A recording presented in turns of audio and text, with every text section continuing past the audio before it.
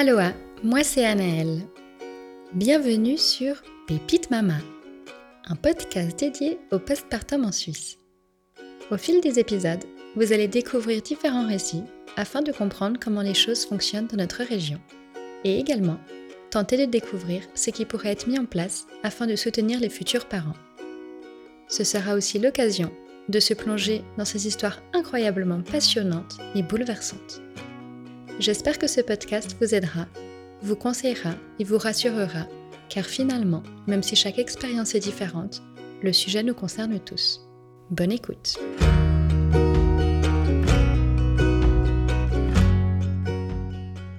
À la naissance de sa fille, Mallory a souhaité l'allaiter. Mais dès les premières tétées, elle a extrêmement mal et réalise vite qu'elle n'aime pas vraiment cela. Ayant pris 30 kilos durant sa grossesse, elle ressent le besoin de retrouver son corps.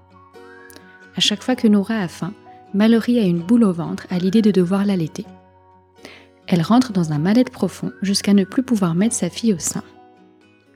Malheureusement pas assez entendue par sa sage-femme, elle décide de stopper soudainement l'allaitement sans soutien de professionnels. S'enchaîne ensuite une descente aux enfers avec de graves complications médicales. Salut Mallory! Hello! Bienvenue sur Pépite Mama. Merci. Je te remercie d'être venue jusqu'à moi depuis le Valais. On n'a pas beaucoup des Valaisannes qui viennent sur nos ondes, alors je suis ravie de t'avoir. On commence toujours avec une petite présentation, ton prénom, d'où tu viens, le nombre d'enfants que tu as et leur âge.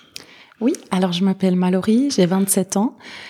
J'habite en Valais et j'ai une petite fille qui s'appelle Nora qui va avoir 1 an et demi à la fin du mois. Ok, je te remercie. Donc, tu es avec nous pour nous raconter ton histoire. On commence toujours avec on pose les bases. Qu'en était-il de ton couple au moment où ça commence à mijoter avec ton conjoint à l'époque où vous pensiez avoir un enfant? Raconte-nous un peu, même comment tu as rencontré ton mec. Alors, c'est vrai que c'est un peu particulier parce que on s'est rencontrés. Moi, j'étais pas du tout dans l'optique de me remettre en couple. Mm-hmm. Je venais de finir une relation qui était longue. Enfin, je pensais à faire la fête, à sortir. T'étais jeune, quoi. T'avais quel âge? À ce moment-là, j'avais 25 ans. Ouais. Alors, et c'est justement en boîte qu'on s'est rencontrés, à Montreux, un soir. Et puis après, on s'est revus, on a parlé. Et puis c'est vrai que lui, il s'est tout de suite accroché, moi peut-être un peu moins. Mm-hmm. Je lui disais que je voulais pas forcément me mettre en couple. Mm-hmm. Et puis c'est vrai qu'il avait tout ce que j'avais toujours recherché chez quelqu'un. Et je me suis dit, si je me mets pas avec lui, je rate l'homme de ma vie. J'en étais sûre. Donc, incroyable. C'est vrai que finalement, je me suis dit, je lui ai dit que ça allait peut-être être compliqué pour moi au début. J'allais peut-être pas m'investir à 100%. Mais on s'est mis ensemble et puis c'était début mai, quelque chose comme ça. En septembre, on a aménagé ensemble parce qu'on avait chacun son chez soi. Pas à s'investir, ça a pas duré très longtemps l'histoire. Voilà, exact. Et moi, je suis rentrée de vacances, j'ai laissé mon studio et puis j'ai emménagé avec lui. Et c'est vrai qu'on avait déjà ce point commun de fonder une famille, d'avoir des enfants. On avait un but familial qui était assez commun, autant dans les valeurs que dans ce qu'on voulait pour la suite. Et puis du coup, sur un coup de folie, on se dit vas-y, on essaye. C'était au mois de septembre, on venait d'emménager ensemble. Ah ouais, donc après genre quelques mois, quoi. Ouais, exactement. Et puis moi, ça faisait 1 an déjà que je prenais plus la pilule parce que comme j'étais célibataire et puis c'est vrai que je la prenais depuis mes 16 ans. Donc je me suis dit pourquoi pas faire une pause, de toute façon ça me fera pas de mal. C'est clair. Fin octobre de cette année-là, je suis tombée enceinte. Wow. Donc c'était on était ensemble depuis mai. Ouais, exactement. Donc, et rapide, donc direct, tombée enceinte direct. Exactement, j'ai su ça fin novembre. Enfin, j'avais 2-3 jours de retard de mes règles et j'étais vraiment comme une horloge. Je me suis dit, j'avais mal à la poitrine. Je me suis dit, il y a quelque chose là. J'ai tout de suite fait un test et puis. Et comment tu te sentais? Est-ce que c'était pour toi genre, mon Dieu, what the fuck, genre ça arrive beaucoup trop vite, ou au contraire surexcitation, trop bien, quoi? Là, on était vraiment à fond. Ouais. C'était surexcitation, c'était waouh. Enfin, mais il y avait tout à faire. On était dans un petit 2 pièces et demie. On avait rien. Chacun, on n'avait pas forcément beaucoup d'économies. Et c'est pendant toute la grossesse on a déménagé, qu'on a acheté nos meubles, qu'on a fait la chambre. Gros changement, quoi. Ouais, et les deux, vous travaillez à cette époque? Ouais. Et vous faites quoi? Moi, je travaille à Laver-les-Bains en tant que réceptionniste. Attends, tu vas nous faire rêver, là. Et puis, lui, il est comptable. Ok. À ce moment-là, il était dans une fiduciaire. Ok. Et donc, du coup, alors, raconte-nous un peu ce tout début de grossesse. Donc, tu fais un test avec lui, comment ça se passe? Non, je le fais toute seule. Ok.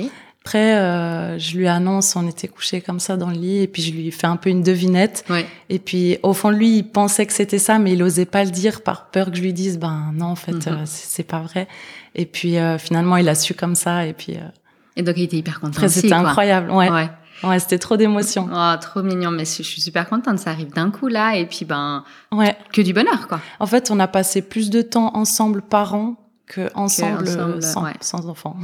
Ah là là. Et du coup, alors j'imagine que tout se met en place, t'appelles ton médecin pour une première écho oui. Quelques semaines plus tard. Oui, qu'elle me donne 3 semaines plus tard. Et du coup, raconte-nous, tu vas avec ton mec, comment ça se passe? Alors oui, la première, on y va ensemble, et c'est là qu'elle me dit, ben effectivement, il y a un bébé, et là elle me donne la date, elle me dit, ça va être le terme normalement pour le 23 juillet 2020, et c'est vrai que nos 2 mamans sont nées le 25 juillet. Mais non. Donc on s'est dit, oh là là, encore une coïncidence, c'est incroyable, parce qu'on s'est rencontrés, on avait plein de coïncidences qui nous liaient les deux. Comme tu as dit, l'homme de ta vie, hein. Ouais. Il y avait une petite voix en moi qui me disait, c'est lui. Ouais. Donc même si t'es pas prête maintenant, vas-y. Bon, t'as bien eu raison, j'imagine. Oui. Eh ben nickel. Et comment ça se passe tes 3 premiers mois? Est-ce que tu subis un peu ce début de grossesse, fatigue, nausées, vomissements, ou au contraire t'as les hormones plus et puis hyper bien, quoi? Alors c'était beaucoup de fatigue. J'avais pas de vomissements, mais j'avais un état un peu nauséeux et puis beaucoup de fatigue. Okay. J'allais au lit dès que je rentrais du travail jusqu'au lendemain. Ouais. Et puis je dormais. Et puis justement au travail, pour éviter que je sois dans cet état un peu endormi, je mangeais en fait. Donc c'est là que j'ai commencé à bien prendre du poids, parce que je mangeais presque durant toute la journée. En fait, ça m'évitait d'avoir des nausées et puis d'être mal au travail. C'est un peu ce problème des nausées, hein. C'est que le seul moyen de les calmer, c'est de grignoter. Mais en fait, c'est droit derrière, on est mal, donc on regrignote, et c'est le cercle vicieux de la nausée. Exact. Je précise que Mallory est toute fine pour vous donner une idée. Ok. Et du coup, psychologiquement, ça te pesait un peu cette condition de ces 3 premiers mois un peu rudes, ou pas du tout, ça entachait pas ton... Au début, pas spécialement. C'est vrai que je me sentais quand même bien malgré cette fatigue. Il y avait cette euphorie aussi, de la grossesse, etc. Après, en fait, je me disais, il faut pas que tu manges autant. Mais à ce moment-là, à ce poste-là de travail, ça allait pas non plus hyper bien avec la responsable qu'il y avait avant. D'accord. Et c'est vrai que il y a un peu tout qui se mélangeait, donc il y avait aussi beaucoup les hormones, donc c'est vrai que souvent le soir je pleurais. Ouais. Et puis après, à partir de début février, tous les mots sont passés. Donc après le premier trimestre. Ouais, exactement. Okay. Bon nickel. Et comment ça se passe du coup la suite de ta grossesse? Est-ce que tout se passe bien? Est-ce que vous vouliez savoir le sexe? Raconte-nous un peu. Oui, alors tout se passe bien. On commence à chercher un appartement. Après, c'est vrai que début mars, il y a le premier confinement. Juste. Donc, on venait d'aller faire la liste de naissance, etc. Une de mes collègues, justement, avait voulu aussi organiser la baby shower. Après, c'est vrai que tout ça, c'est un peu tombé à l'eau. Donc, c'était difficile de faire un peu des plans, de prévoir des choses, parce que on était un peu en stand-by. Et du coup, vous avez vite emménagé dans votre nouveau cocon? Oui, on a emménagé début mai. Ok.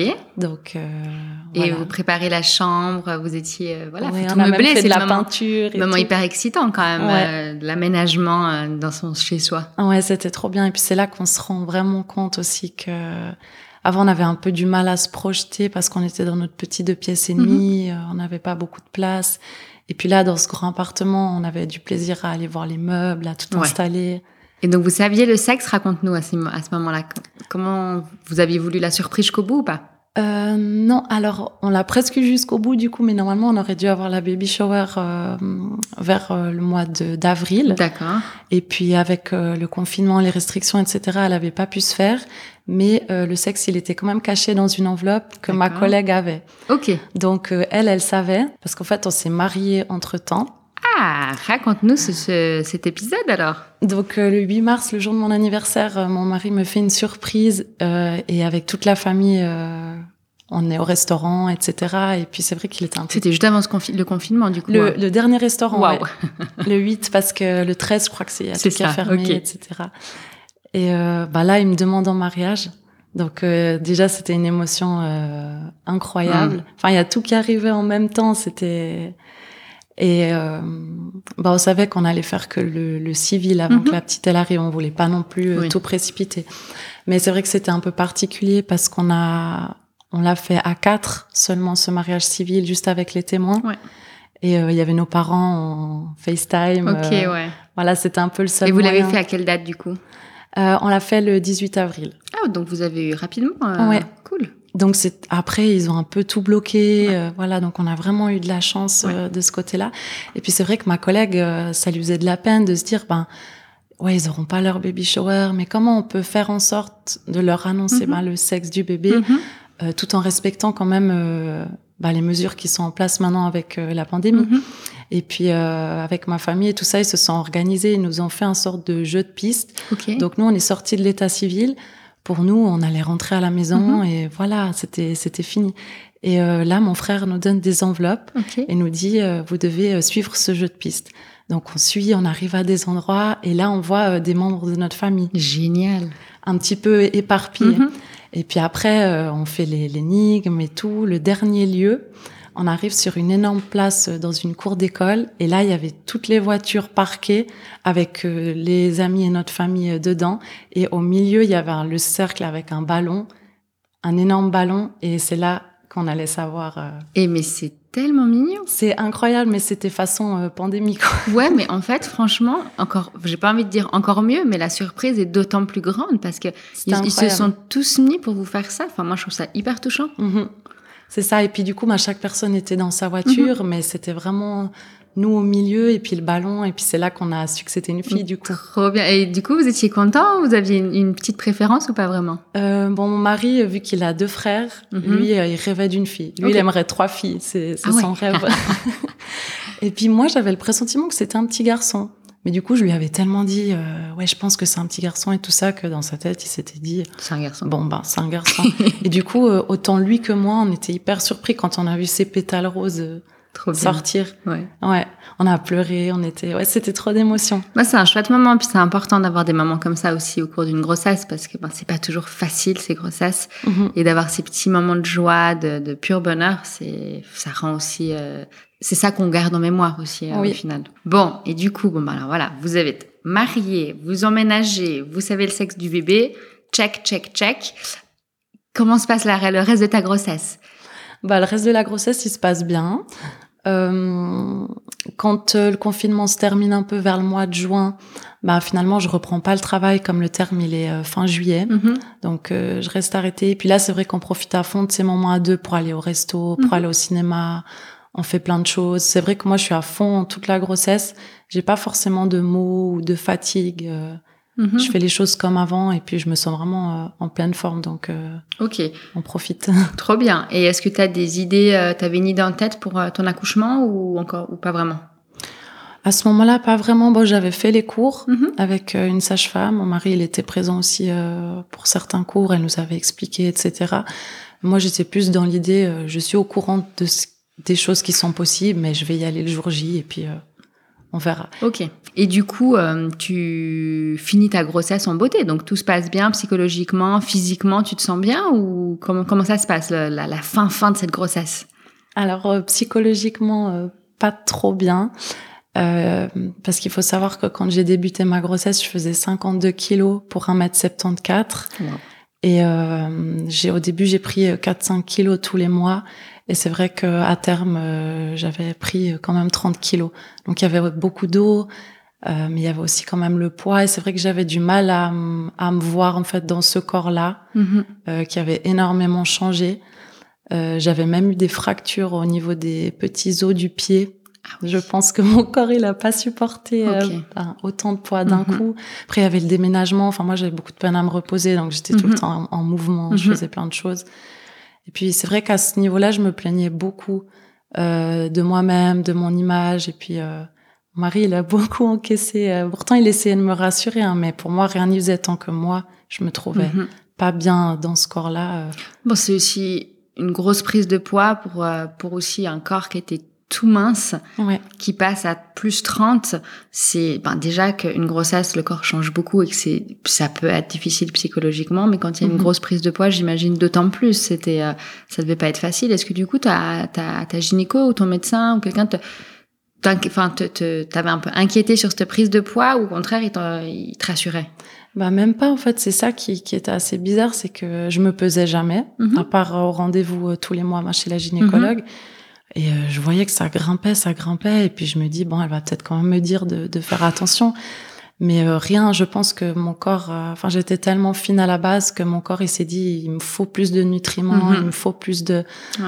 Pour le bébé, donc c'est ça qui faisait que j'avais envie de manger des produits que je mangeais jamais avant, les produits laitiers. Je buvais du lait alors que c'est pas trop d'habitude ce que j'aime boire. Mais ouais, ils avaient pas l'air de s'inquiéter, donc je me suis dit bon. T'as fini avec un poids presque normal pour ta taille et puis pour une grossesse, en fait. C'est ça qu'il faut se dire. Exact. En fait, c'est comme si mon corps les premiers mois avait vraiment rattrapé. C'est ça. Le poids en moins que j'avais pour ma taille, ouais. Ouais, ok. Bon, alors, raconte-nous maintenant le jour J. Comment ça se passe, cet accouchement? Alors, il faut savoir que le matin... donc là, j'étais déjà à terme plus 3. Ok. Donc le terme, normalement, c'était le 23 juillet. Donc, t'étais passé le 25 juillet? Oui, c'était justement pendant l'anniversaire de la maman de mon mari. On était tous à Montreux. Elle nous avait invités chez des amis à eux, vu qu'ils avaient une piscine, etc. Puis il faisait hyper chaud. Puis c'est vrai qu'à ce moment-là, on prenait tout le temps le sac de maternité parce qu'on s'est dit, comme ça, à tout moment, il peut y avoir quelque chose. Et puis le matin là, je faisais un petit peu de ballon, je faisais des exercices. Et puis j'avais eu l'impression d'avoir un peu percé la poche des os. Donc trop content, on prend le sac, on va à l'hôpital, etc. Et là, elle me dit, fausse alerte, il y a rien du tout. Donc on rentre à la maison, on se prépare pour aller à l'anniversaire. Et je pars de chez moi et je me dis, ce soir, je ne dors pas ici. Aujourd'hui, j'accouche. Je n'en peux plus. Okay. Ouais. Et puis on part à l'anniversaire, etc. Moi, j'arrivais plus à m'asseoir. J'étais énorme. Ouais. Vraiment, il y avait plus aucune position. Ouais, ça travaille un petit peu. Et là, ça commence à se rapprocher.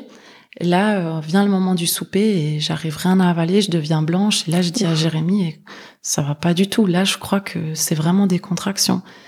Mais t'en es sûre? Appelle quand même l'hôpital. Donc j'appelle, je leur explique, je leur dis que, moi, on m'a toujours dit que normalement, il fallait quand même du temps avant que les contractions soient rapprochées. Mais que là, c'est bizarre, elles sont déjà là quand même chaque 2-3 minutes. Ah oui. Bon, alors attendez quand même encore 1 heure. Et puis si ça va pas, vous venez. Mais comme ça, on est prévenus. Et puis voilà. Ok. Et puis là, c'est vrai que ça se dégrade. Et puis tout le monde me dit, mais Mallory, t'as vraiment l'air d'aller pas bien là. Et elle te faisait mal? Ouais, en fait, je sentais vraiment que ça prenait dans le ventre et ça partait dans les fesses. Ouais. Et puis c'est là que je me suis dit, ah ouais. Et puis il y avait quand même une 20aine de personnes à cet anniversaire, donc nous on a dû se lever, prendre le sac, on va à l'hôpital, bye bye. Et là tout le monde applaudit, et on était dans une euphorie. Et on s'est dit, mais j'osais pas retourner forcément à l'hôpital, parce que je me suis dit, j'y étais le matin, il y avait rien. Et j'arrive à l'hôpital justement vers 21h et on me dit, vous êtes dilatée à 2. Ah. Donc on vous garde. Bon. Ouais. Et c'est là que ça. Donc là tu devais déjà être contente, quoi. Ouais. Et surtout, t'avais bien prédit. Oui. Tu savais, hein. Et là, je me suis dit, c'est maintenant. Bon. Et du coup, raconte-nous la suite. Donc, dilaté à 2, qu'est-ce qui se passe les heures qui suivent? Les heures qui suivent, c'est vrai que j'ai de la chance de pouvoir prendre un bain, de faire du ballon. Enfin, j'arrive vraiment je résiste pas mal à la douleur. C'est vrai que, de base, je suis assez résiliente face à la douleur. Je me suis dit, je demanderai la péridurale, mais je veux tenir le plus que je peux. Ok. Et puis, tout se passe bien. Et puis, c'est vrai que le fait de bouger, ça me soulage. Je peux pas rester couchée dans le lit. Je suis obligée de faire du ballon. Je suis obligée de marcher. Ce qui est bien, c'est que ça aide aussi. Rester dans le lit, je pense que c'est le pire. Ouais, j'avais tellement mal qu'il fallait que je bouge. Et puis, à un moment donné, je dis, écoutez, je tiens plus. J'arrive vraiment plus. Alors, elle me dit, on vous pose la péridurale et puis après, on fait le contrôle. Et puis c'est vrai qu'elle avait une stagiaire, la sage-femme avec elle, donc c'était bien parce qu'en même temps elle lui expliquait, donc j'avais pas l'impression d'être dans mon accouchement, j'avais plus l'impression d'être un cours pour quelqu'un, donc ça détendait un petit peu l'atmosphère. Et puis ils ont du mal à me poser la péridurale, ils me font m'asseoir et à ce moment-là je vomis Enfin, je me sens vraiment pas bien. J'ai qu'une hâte, c'est qu'il me pose ça. Et après, elle fait le contrôle et elle me dit, vous êtes dilatée à 10. Ah. Donc c'était vraiment le dernier moment pour cette péridurale. Je pense que j'aurais pas pu l'avoir après. Je pense que même si elle avait vérifié avant, peut-être que tu l'aurais pas eu, ouais. Ouais. Et heureusement qu'elle m'a posé, puis qu'après elle a regardé. Ok. Et là, il te l'a fait direct? Oui. Okay. Franchement, ça marche super bien, peut-être même trop, parce que je sentais vraiment plus rien au moment de pousser. Ça, c'était peut-être un peu dommage, mais. D'accord. Voilà. Après, donc, on se repose un peu parce qu'il fallait encore attendre 2 voire 3 heures qu'elle descende dans le bassin. Exact. Donc là, c'était le moment de se reposer, etc. Et puis vers 6 heures du matin, la sage-femme revient et puis elle me dit là, je sens que c'est vraiment le bon moment. Après, elle devait tout le temps me dire il y a une contraction, il faut pousser, parce que je sentais rien. Même au bout des 2-3 heures, ça avait pas. J'étais endormie complet, ouais. Bon, et du coup, mais t'arrives quand même à pousser, tu comprends un peu, enfin. Oui, avec difficulté, c'est vrai que je mets quand même 1 heure. Ok. Bon, ça doit pas être facile quand tu sens rien. Oui, puis je m'énervais parce qu'elle me disait mais vous sentez là, et puis j'étais là mais non, si vous me dites pas, je pousse pas parce que je suis chill, je sens rien du tout. Donc ouais. Et puis après je pousse, mais c'est vrai qu'elle me dit mais maintenant il faut que vous donniez de la force parce que ça descend 1 centimètre, ça remonte 3, il faut vraiment que vous y alliez quoi. Et là je me suis mis dans un état second, en fait, j'ai fermé mes yeux, j'ai commencé à pleurer, à crier, et là, je me suis dit... la lionne qui est en toi il faut que je donne tout ce que je peux. Je veux pas de ventouse, je veux pas de forceps, il faut qu'elle sorte de moi-même, il faut que j'y aille. Mais parfait. Et puis, 1 heure après, 7h26, elle est enfin là. Le 26 juillet à 7h26. Ouais. C'est bien, alors à sa journée après les grands-mamans. Ouais, moi, je voulais pas qu'elle naisse le 25. Je comprends, ouais. Et comment vous vous sentez là? Ça y est, la petite puce, elle est là. Raconte-nous un peu ses premières émotions, quoi. C'est incroyable. En fait, la seule image dont je me rappelle, c'est qu'il la soulève comme ça, il me la met sur moi. Mon mari, il sort. Je pense qu'il avait besoin de se mouiller le visage. Il était, on était un peu perturbés. Et il revient et ils lui disent, monsieur, il faut prendre la petite. Et là, je vois plein de médecins arriver autour de moi. Je me dis, et moi, je leur avais dit, j'ai peur du sang, j'ai peur, essayer d'éviter peut-être de me dire certaines choses, vu que j'ai un peu la phobie, de tout ça. Donc, c'est vrai que ça, ils l'ont vraiment hyper bien fait parce que j'ai même pas remarqué qu'il y avait un problème. Et c'était quoi ce problème? Et en fait, je faisais une hémorragie. Donc, c'est vrai que c'est mon mari qui a fait le pot à pot, finalement, avec Nora, qui a fait les premiers soins. Et puis. Et toi, il te mène au bloc. Qu'est-ce qui se passe à ce moment-là? J'entends qu'elle appelle le médecin et qu'elle dit préparez le bloc. Et moi, je leur dis mais qu'est-ce qui se passe? Vous inquiétez pas, madame, vous perdez juste un peu de sang. Et là, ils me mettent des perfusions, etc. Ils massent, ils appuient. Puis au bout d'un moment, j'entends la sage-femme qui dit non. Il me semble que ça a l'air de se calmer comme ça. Annuler, ça a l'air de se calmer. Et tant mieux que tu avais cette péridurale. Ouais, là, honnêtement, j'ai rien senti, heureusement. Ouais. Ok, donc en fait, finalement, c'est l'histoire de une demi-heure, 1 heure, même pas. Oui, c'est vraiment juste le fait d'avoir trop poussé l'utérus, il était un peu crevé, quoi. Crevé, et puis s'il continuait à saigner, c'était juste ça, mais il n'y avait pas de résidus ou autre qui était coincé. Du coup, ton mari à ce moment-là fait le pot à pot avec Nora. Ouais. Et il est dans la même salle ou vous êtes quand même pas au même endroit? Oui, là, il est juste à côté. Tout s'est passé dans la même salle. Je pense qu'ils attendaient de voir si le sang, ça allait se stabiliser. Et toi, tu la récupères à un moment donné, j'imagine? Oui. D'abord, ils doivent me recoudre, etc. T'étais ouverte? Ouais. Ok. Pas beaucoup, mais quand même un petit peu. Donc, voilà. Et puis après, ils nous amènent en chambre. Donc, on est les 3 en chambre. Mais c'est vrai qu'à ce moment-là, j'arrive même pas à marcher pour aller aux toilettes, tellement la péridurale était forte. Encore 3-4 heures après. Ok. Donc, tu restes tranquille. Je suis en chaise roulante, voilà. Ouais. Et comment tu te sens, toi, nouvelle maman? Jeune maman? C'était incroyable parce qu'on n'avait pas dormi, depuis 2 jours, vu que tout ça s'est passé la nuit. Mais j'avais même pas assez de fatigue, en fait, j'osais même pas fermer les yeux, je me disais, elle est là. C'était incroyable.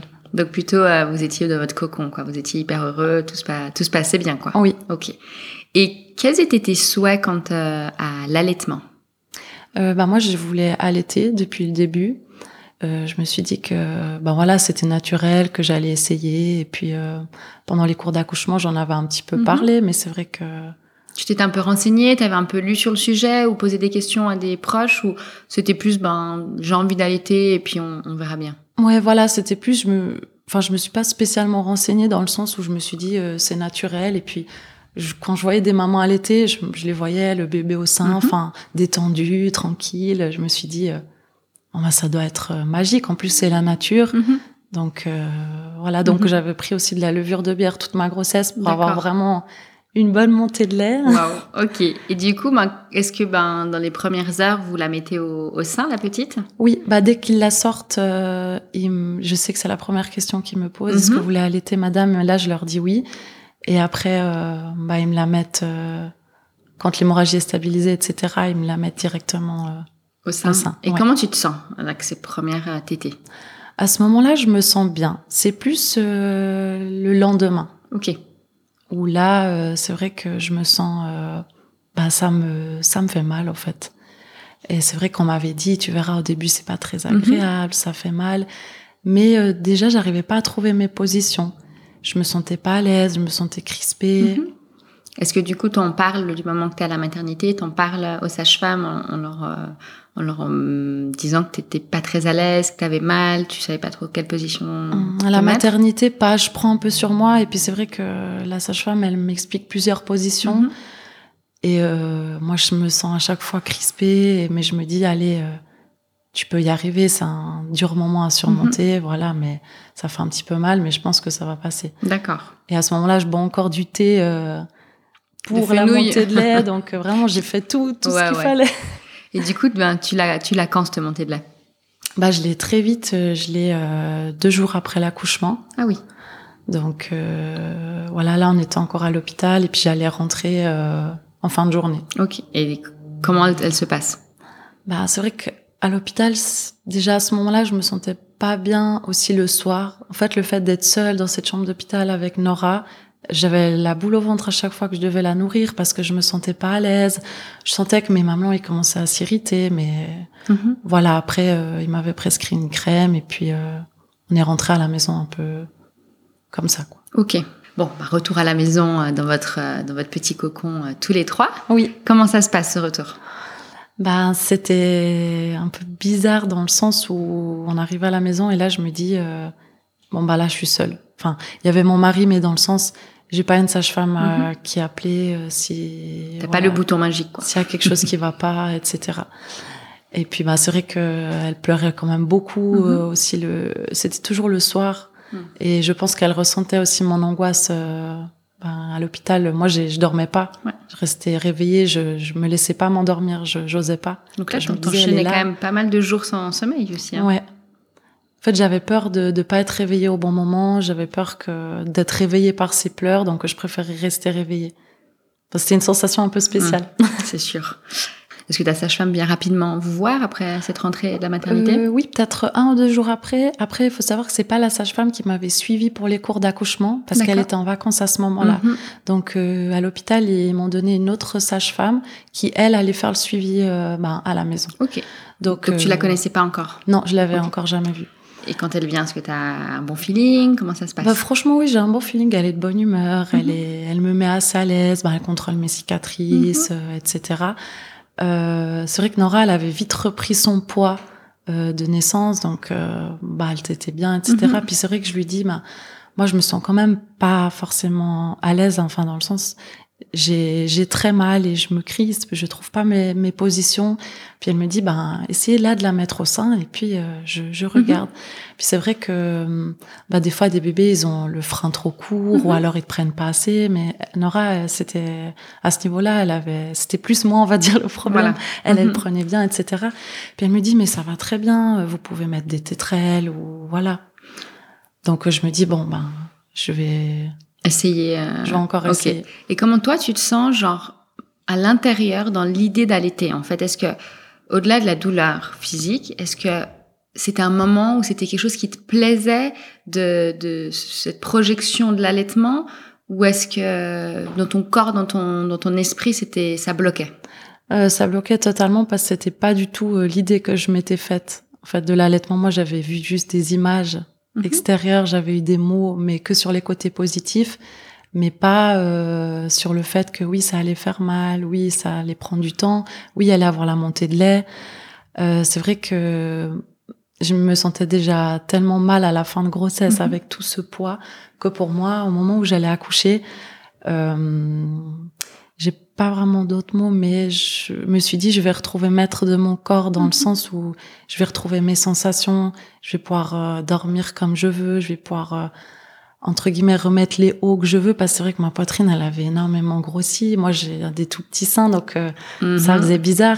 Et là de voir que le lait il coulait constamment, j'allais sous la douche, ça faisait mal, j'arrivais même pas, en fait le moment pour moi qui était la douche, c'était même pas un moment agréable parce que ça chauffait, ça brûlait.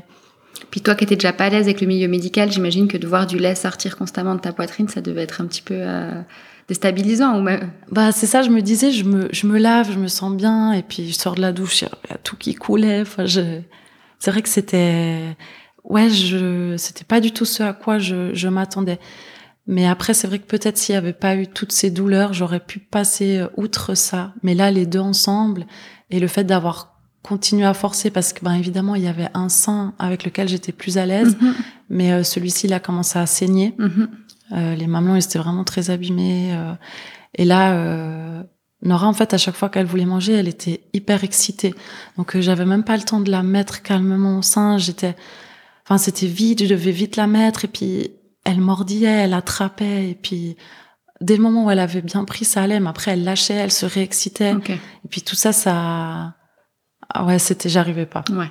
Et du coup t'en reparles quand même à ta sage-femme, parce que j'imagine que les jours passent, qu'elle vient régulièrement, et que ça s'améliore pas en fait, ton état en fait, autant psychologique que physique. Je dis un sein qui commence à saigner, enfin quand même. Est-ce que là tu lui en reparles? Je lui en reparle, et puis elle voit l'état de mes seins, etc. Puis elle me dit mais vous savez quand même c'est dommage parce que Nora elle prend bien. Enfin je suis sûre que vous pouvez y arriver, vous pouvez crocher. Et puis je vous prescris ci, je vous prescris ça, de l'argile. Enfin voilà. Et puis à ce moment-là c'est vrai que peut-être moi je l'ai pas dit clairement que je voulais arrêter, mais je pensais qu'elle allait peut-être me proposer, si vous vous sentez pas. Mais à ce moment-là je me suis braquée parce que peut-être c'était pas la réponse que j'attendais. Et je me suis dit ok. Et puis après elle est partie. Puis je me souviens que le lendemain je me suis couchée et puis j'avais dit à Jérém, la sage-femme elle va venir, mais tu viens me réveiller. Et puis je l'avais entendu arriver, et puis j'ai fait exprès de rester endormie parce que en fait je voulais même pas la voir ce jour-là parce que j'étais tellement mal au fond de moi-même. Puis elle lui dit mais c'est pas grave, laissez-la dormir, je viens juste pour voir la petite. D'accord. Et puis c'est un peu là entre guillemets le dernier contact que j'ai. Et t'étais à combien de jours postpartum là? Une semaine. Une semaine. Ouais. Donc c'est tôt. Enfin, une semaine, c'est rien si on réfléchit. T'étais remplie de doutes, t'étais quand même bien amochée. Enfin, t'avais mal. C'est dommage qu'il y ait pas eu, qu'elle ait pas insisté. Tu envoyais quand même beaucoup de signaux de mal-être. Ouais. Et est-ce que tu sentais un peu déprimée, un petit baby blues? Comment tu te sentais? En fait, je faisais que de pleurer. À chaque fois que je savais que je devais nourrir Nora, j'avais la boule au ventre. Le soir, je dormais sur le canapé avec elle et je dormais même pas, en fait. Je restais là, les yeux ouverts, à attendre, à me dire, quand elle va pleurer, je vais devoir la mettre au sein. Et j'ai peur. T'angoissais déjà, en fait, de ce moment-là, quoi. Ouais. Et qu'est-ce qu'il disait ton mec? Enfin, ton mari? C'est vrai que lui, il était un peu perdu aussi de ce côté-là parce que, il sait pas, c'était dur à mettre des mots sur ce que je ressentais. Et puis, lui, il m'a entendu me plaindre un peu toute ma grossesse par rapport à mon poids. Et là, je me plains encore de douleur, que je me sens pas à l'aise, que je me sens pas bien. J'osais pas non plus trop approfondir ça parce que même moi, je me disais, mais peut-être que j'abuse un petit peu. Au final, toutes les mamans passent par là. Et du coup, c'est ce jour-là, tu dis que la sage-femme, elle regarde Nora et qu'elle repart. Voilà. Qu'est-ce qui se passe après? Cette nuit-là, c'est la pire. Vraiment, je mets Nora au sein et puis je l'entends pleurer. Et puis quand je la reprends, je vois qu'elle a du sang plein la bouche. Et là, je me dis, je peux plus. Et là, le lendemain, à la première heure, je vais à la pharmacie. Donc, je préviens personne. Je vais à la pharmacie et puis je leur dis, écoutez, ça fait une semaine que j'allaite, mais vraiment, ça va pas. Surtout, je venais pour qu'on me conseille un lait de suite parce que je me suis dit, je vais acheter du lait en poudre pour Nora et puis pour moi, voilà. Et c'est là qu'à la pharmacie, on me dit, écoutez, ça fait qu'une semaine que vous allaitez, donc prenez du thé de sauge 2-3 tasses par jour et ça va gentiment se stopper. Donc tu leur dis que ton but c'est d'arrêter d'allaiter à ce moment-là quand même. Oui, exactement. Je leur dis ça me convient pas, je veux plus et puis voilà. Okay. Donc à ce moment-là, je suis soulagée parce que j'ai l'impression d'avoir une solution. La petite angoisse, c'était est-ce que Nora va bien prendre le biberon. Heureusement, on avait tout le matériel à la maison, on avait tout acheté. Et comme je comptais allaiter, on avait les tétines qui ressemblent au mamelon du sein. Donc elle, je pense qu'elle s'en est pas vraiment rendue compte. Donc ça, c'était nickel. Ok, et donc moi, premier soulagement quand même. Ouais, la petite mange, boit le lait. Et c'était beaucoup plus du plaisir à la nourrir. Ouais. Et puis mon mari pour aussi participer. Donc pour ça, c'était cool. Ok. Et qu'est-ce qui se passe par rapport à toi? Donc est-ce que le thé de sauge fait effet? Du coup, là, je le prends toute la journée. C'était le samedi, sauf erreur. Et puis, je me dis, voilà, j'attends. Mais c'est vrai que, comme je la mettais plus au sein, le sein... Que tu l'as plus du tout mise au sein à ce moment-là, ou non, du moment que tu lui as donné le lait artificiel, tu t'es dit, elle prend plus le sein, en fait. Exact. Ok. Donc, j'imagine quand même que ta poitrine... Donc, le lait, il a continué à s'engorger. Le lait, il était toujours là, en soi. C'était pas juste de la sauge qui allait faire que ça allait s'arrêter. Et puis, là, c'est des douleurs qui sont même plus surmontables. Et là, je me dis... mais là, je suis obligée d'en reparler à ma sage-femme. J'ai peut-être fait une énorme connerie. Enfin, je sais pas. Là, j'ai besoin de quelqu'un de professionnel. Et puis, c'est vrai que j'attends. Je suis toujours du style à attendre. Et mon mari me dit, mais là, ça va vraiment pas. Il faut vraiment que tu lui écrives. Et donc, le dimanche matin, je lui écris et je me souviendrai, je crois que c'est 5h du matin. Et je lui explique que j'ai arrêté de mettre Nora au sein, que j'arrivais plus, que j'ai pris du thé de sauge, mais que là, depuis 24 heures, ça va pas du tout. Elle me dit, mais allez tout de suite à l'hôpital. Ok. Mais elle t'explique pourquoi? Elle me dit, allez tout de suite à l'hôpital. Elle me donne le nom d'un médicament. Elle me dit, demandez aux sages-femmes là-bas de vous donner ce médicament-là pour couper la montée de lait. Ok. Et toi, qu'est-ce que tu fais alors? Vu que j'avais pas dormi 6-7 heures, je dis à Jérémy, écoute, je prends ma voiture et j'y vais. Mais je sais même pas comment j'ai réussi à conduire. Ouais, non, mais tu enchaînais presque 1 semaine et demie de nuit blanche, quoi. Ouais. Plus un état psychologique fragilisé et un état physique endommagé. J'imagine, t'arrives à l'hôpital, dans quel état, là? J'arrive à l'hôpital, j'arrive à peine à marcher, je vais directement aux urgences. Je leur dis, écoutez, j'ai accouché il y a 1 semaine, et là, je pense que j'ai une mastite, j'ai les seins vraiment engorgés, enfin voilà, ça va pas. Donc, ils me mettent tout de suite dans une salle, et puis là, ils me font le tire-lait, justement.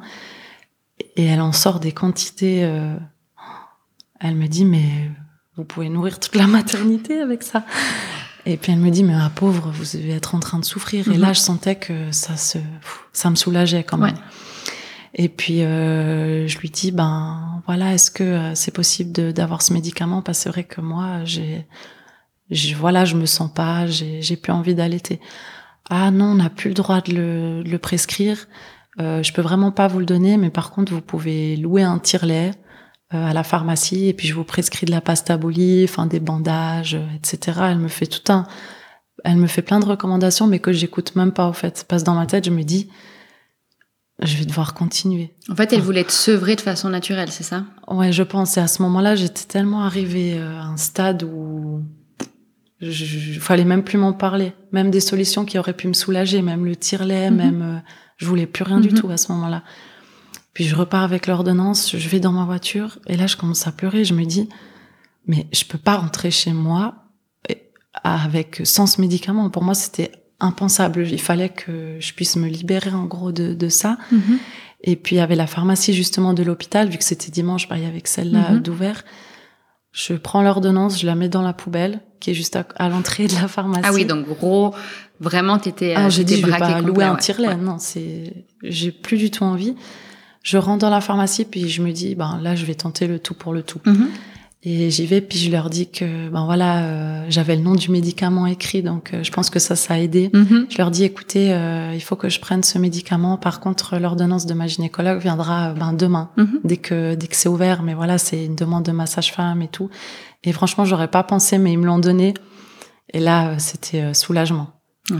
Et là, je me suis dit, je vais pouvoir enfin commencer mon congé maternité. Ouais, j'imagine. Donc, tu rentres complètement soulagée, tu prends direct le médicament. Voilà, elle m'explique, je crois que c'était 2 gélules à couper en 2, je me souviens plus exactement. Et puis, à partir de ce moment-là, je me sens déjà beaucoup mieux. Ok. Mentalement, enfin, j'ai les autres douleurs du postpartum, on va dire. Enfin, j'ai ma cicatrice. Ah, ça, c'est une évidence. Je saigne, j'ai mal un peu partout. Ouais. Mais pour moi... C'était rien comparé à ce que tu vivais, quoi. Comment faire. Ok. Et donc, j'imagine que tu te reposes enfin. Raconte-nous, là, est-ce que tu peux faire quelques heures de sommeil, accumuler quelques heures de sommeil ou toujours pas? Oui, là, ça va beaucoup mieux. Après, c'est vrai que Nora, elle avait pas mal, je pense, des angoisses du soir, qu'elle a pris un peu de moi, parce que c'est vrai qu'au moment du coucher, c'était toujours un moment particulier que j'avais depuis la naissance.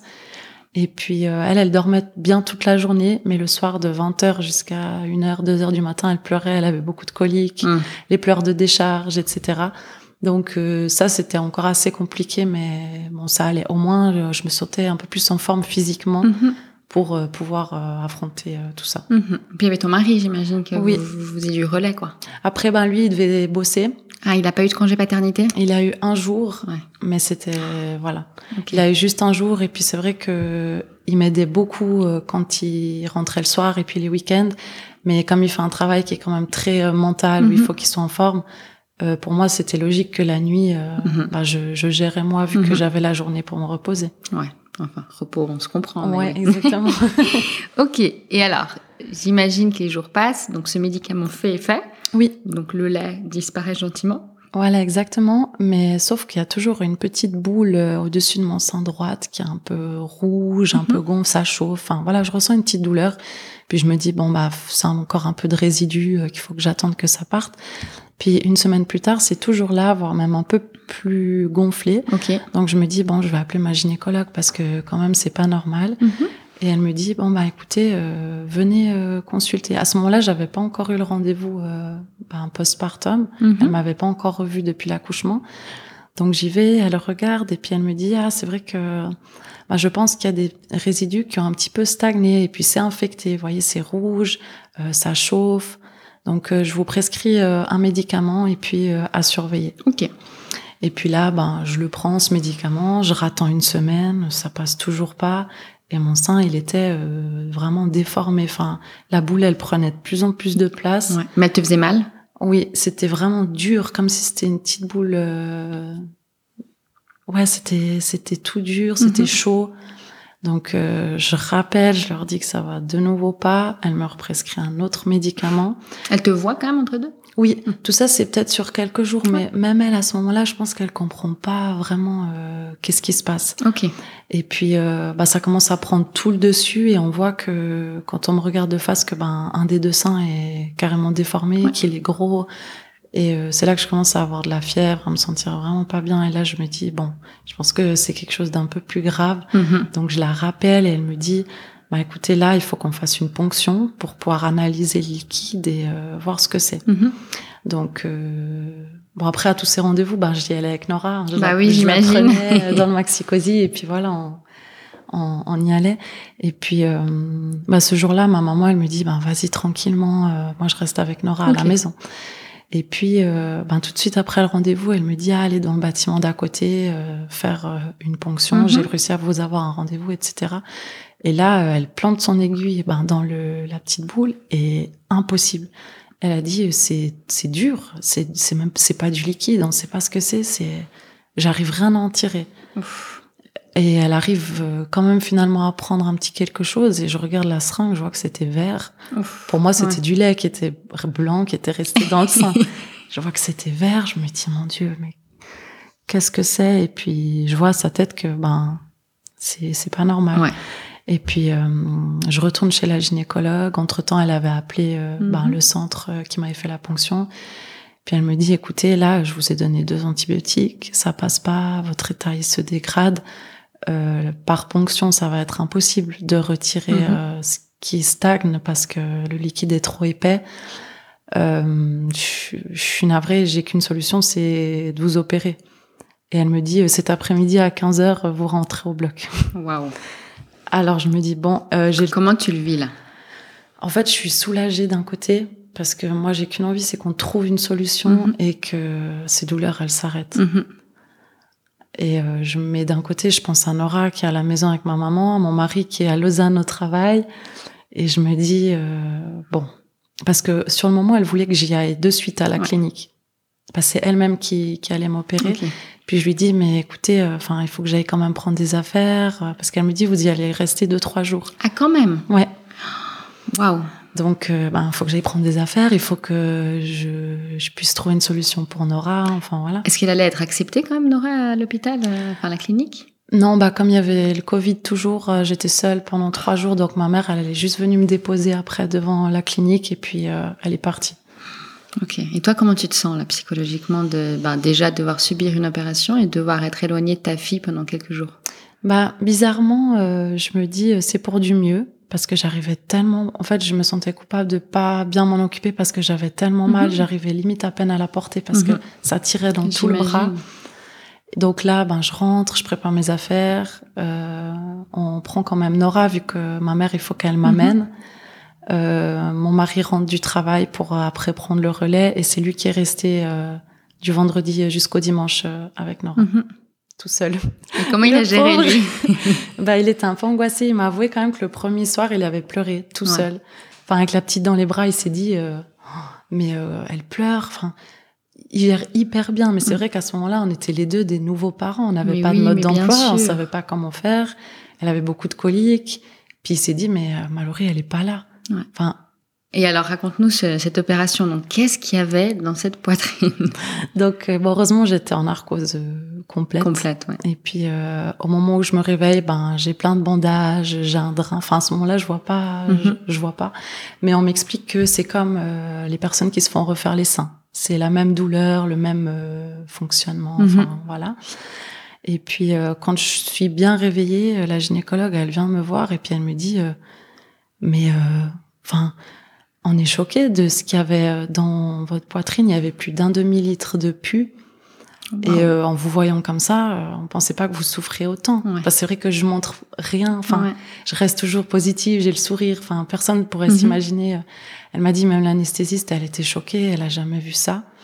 Et là, ils avaient pas encore analysé la bactérie que c'était.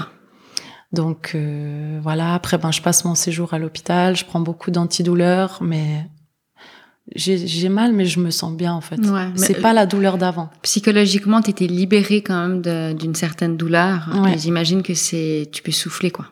Exactement. Puis c'était rien à voir avec la douleur que j'avais avant, que je voulais qu'elle cesse. Elle était plus là.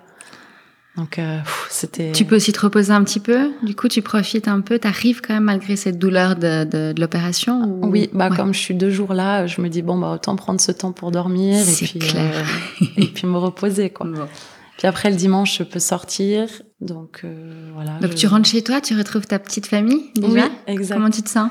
À ce moment-là, je me sens bien. Et puis, il y avait la mère à mon mari aussi qui était venue un petit peu l'aider. Ouais. Donc, c'était un soulagement. Okay. Et puis, voilà, j'arrivais pas encore à la porter comme je souhaitais parce que j'avais les bandages et puis que ça faisait mal. Mais franchement, ça allait beaucoup mieux. Ouais, j'imagine. Et du coup, le lendemain, tu retournes chez la gynéco? Oui, je retourne chez la gynéco. Elle me dit, ça va, je suis contente, ça s'est bien passé. Du coup, on a les résultats du laboratoire. Et en fait, il s'avère que c'était la staphylocoque dorée. Donc, c'est pourquoi les médicaments que je vous ai donnés, ils faisaient rien. Parce qu'il faut un médicament ciblé contre cette bactérie. D'accord. Que j'ai quand même pris finalement après l'opération. J'ai quand même fait 2 semaines d'antibiotiques. Ouais. Et en fait, c'est peut-être à ce moment-là que j'ai pris conscience de la gravité. En fait, parce que moi, jusqu'à ce moment-là, je me disais, j'ai une infection du sein, je me suis fait opérer. Mais je me dis, si j'avais laissé peut-être aller, c'est une infection qui se propage un peu dans le sang, dans le sang et ça peut infecter. Le sang peut s'infecter, en fait. On peut faire une septicémie, non, avec. Ouais, exactement. Bon, et comment ça se déroule alors ces jours, semaines qui suivent en place? Comment tu te sens? Bah, je me sens beaucoup mieux. Après, c'est toujours épuisant parce qu'il faut quand même que j'aille chaque 2-3 jours changer les pansements. D'accord. Qu'elle recontrôle, etc. Et puis jusqu'à ce qu'on enlève les points de suture et puis que voilà, qu'elle me dise que tout s'est rétabli et puis que donc là je commence mon congé maternité sereinement. Je profite un petit peu plus, mais là c'est vrai que Nora à ce moment-là elle a déjà 1 mois et 2 semaines à peu près. Quand tu sens que ça donne le tour, quoi. Ouais, exactement. Ouais. Et du coup, combien de temps t'avais prévu de congé mat? Normalement, c'était 4 mois. D'accord. Comme l'établissement a refermé à cause du Covid cette année-là, enfin cet hiver-là, j'ai pu reprendre quand elle avait 6 mois. D'accord. Donc ça, c'était chouette aussi. Et comment s'est passé le reste du congé maternité, du coup? Une fois que tout ça a été derrière toi, est-ce que tu t'es sentie plus sûre de toi en tant que maman? Est-ce que vous avez trouvé vos repères, un rythme? Comment ça se passe? Ouais, après on a vraiment mis en place un rythme et à partir de ces 2 mois, Nora, elle a fait ses nuits. Donc ça nous a changé la vie. Enfin en fait c'est vrai que le lait qu'on m'avait prescrit à la pharmacie, enfin qu'on m'avait conseillé parce qu'il y a des millions de laits, il lui avait pas tout de suite convenu. D'accord. Elle avait des reflux, mais c'est vrai que je savais pas que c'était ça. Et au final, je me suis dit je tente un autre lait. Et puis, c'était quoi ces laits? Peut-être donner des conseils aux mamans. Le premier lait qui avait pas vraiment convenu, c'était le Aptamil. Ok. Et puis j'avais renoué contact avec une amie d'enfance, quand on était à l'école ensemble. Et puis elle m'a dit mais tu sais ma sœur elle a eu pareil et puis elle a changé de lait, essaye peut-être le Béba.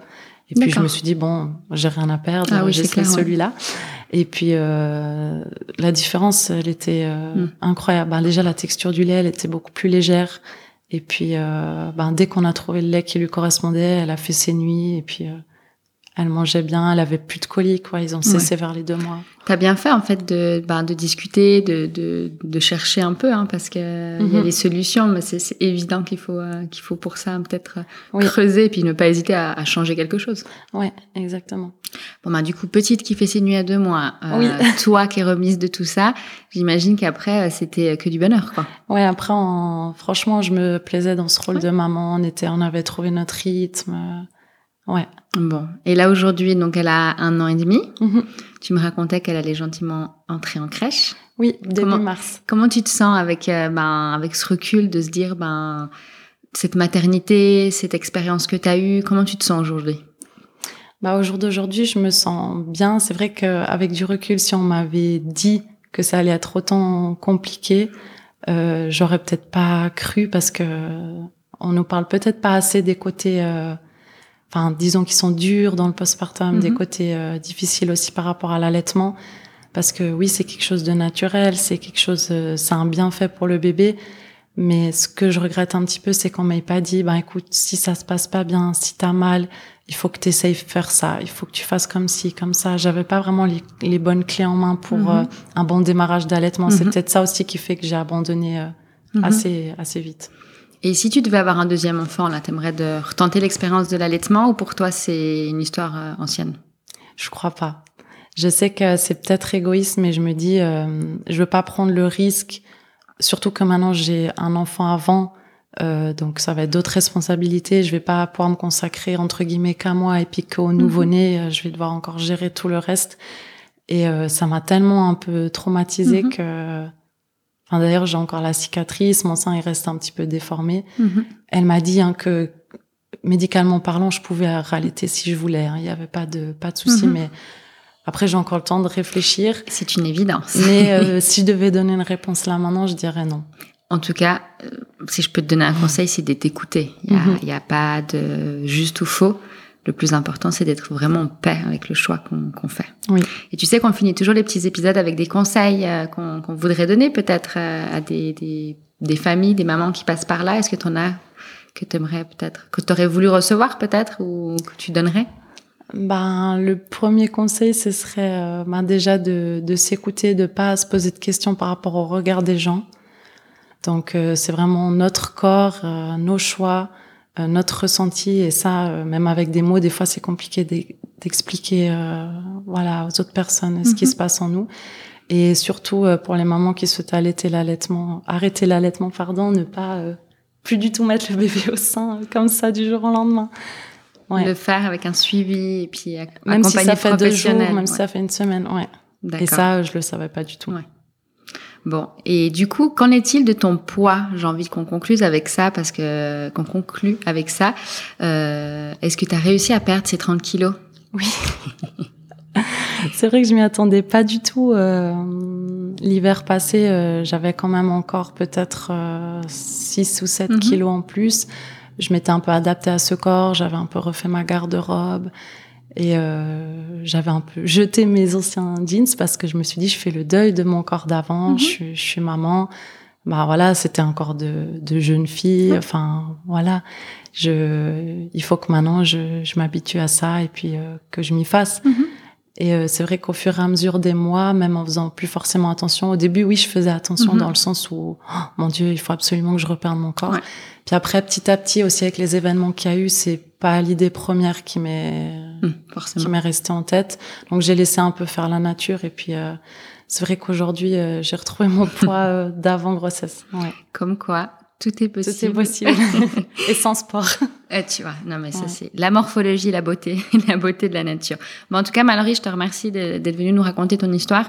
Comme tu le dis, l'allaitement, ça peut autant être un moment magique qu'on partage avec son enfant, une révélation, ou des débuts difficiles auxquels des fois on s'accroche et qu'il y a une bonne fin, ou au contraire, des moments où on réalise que c'est pas pour nous, ça se passe mal, et c'est très très très important d'en parler, d'être accompagné.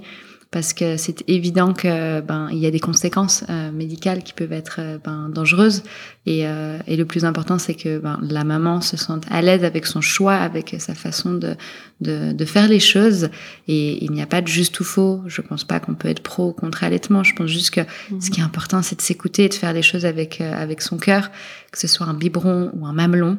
J'ai envie de dire que si on le fait et qu'on est en paix avec soi, c'est le plus important. Oui. Bon, en tout cas, je te remercie et puis plein de bonheur à vous trois. Merci beaucoup. Ciao, ciao. Je vous remercie pour votre écoute et n'hésitez pas à faire circuler les épisodes sur les réseaux et à vous abonner à ma chaîne afin de faire grandir la communauté.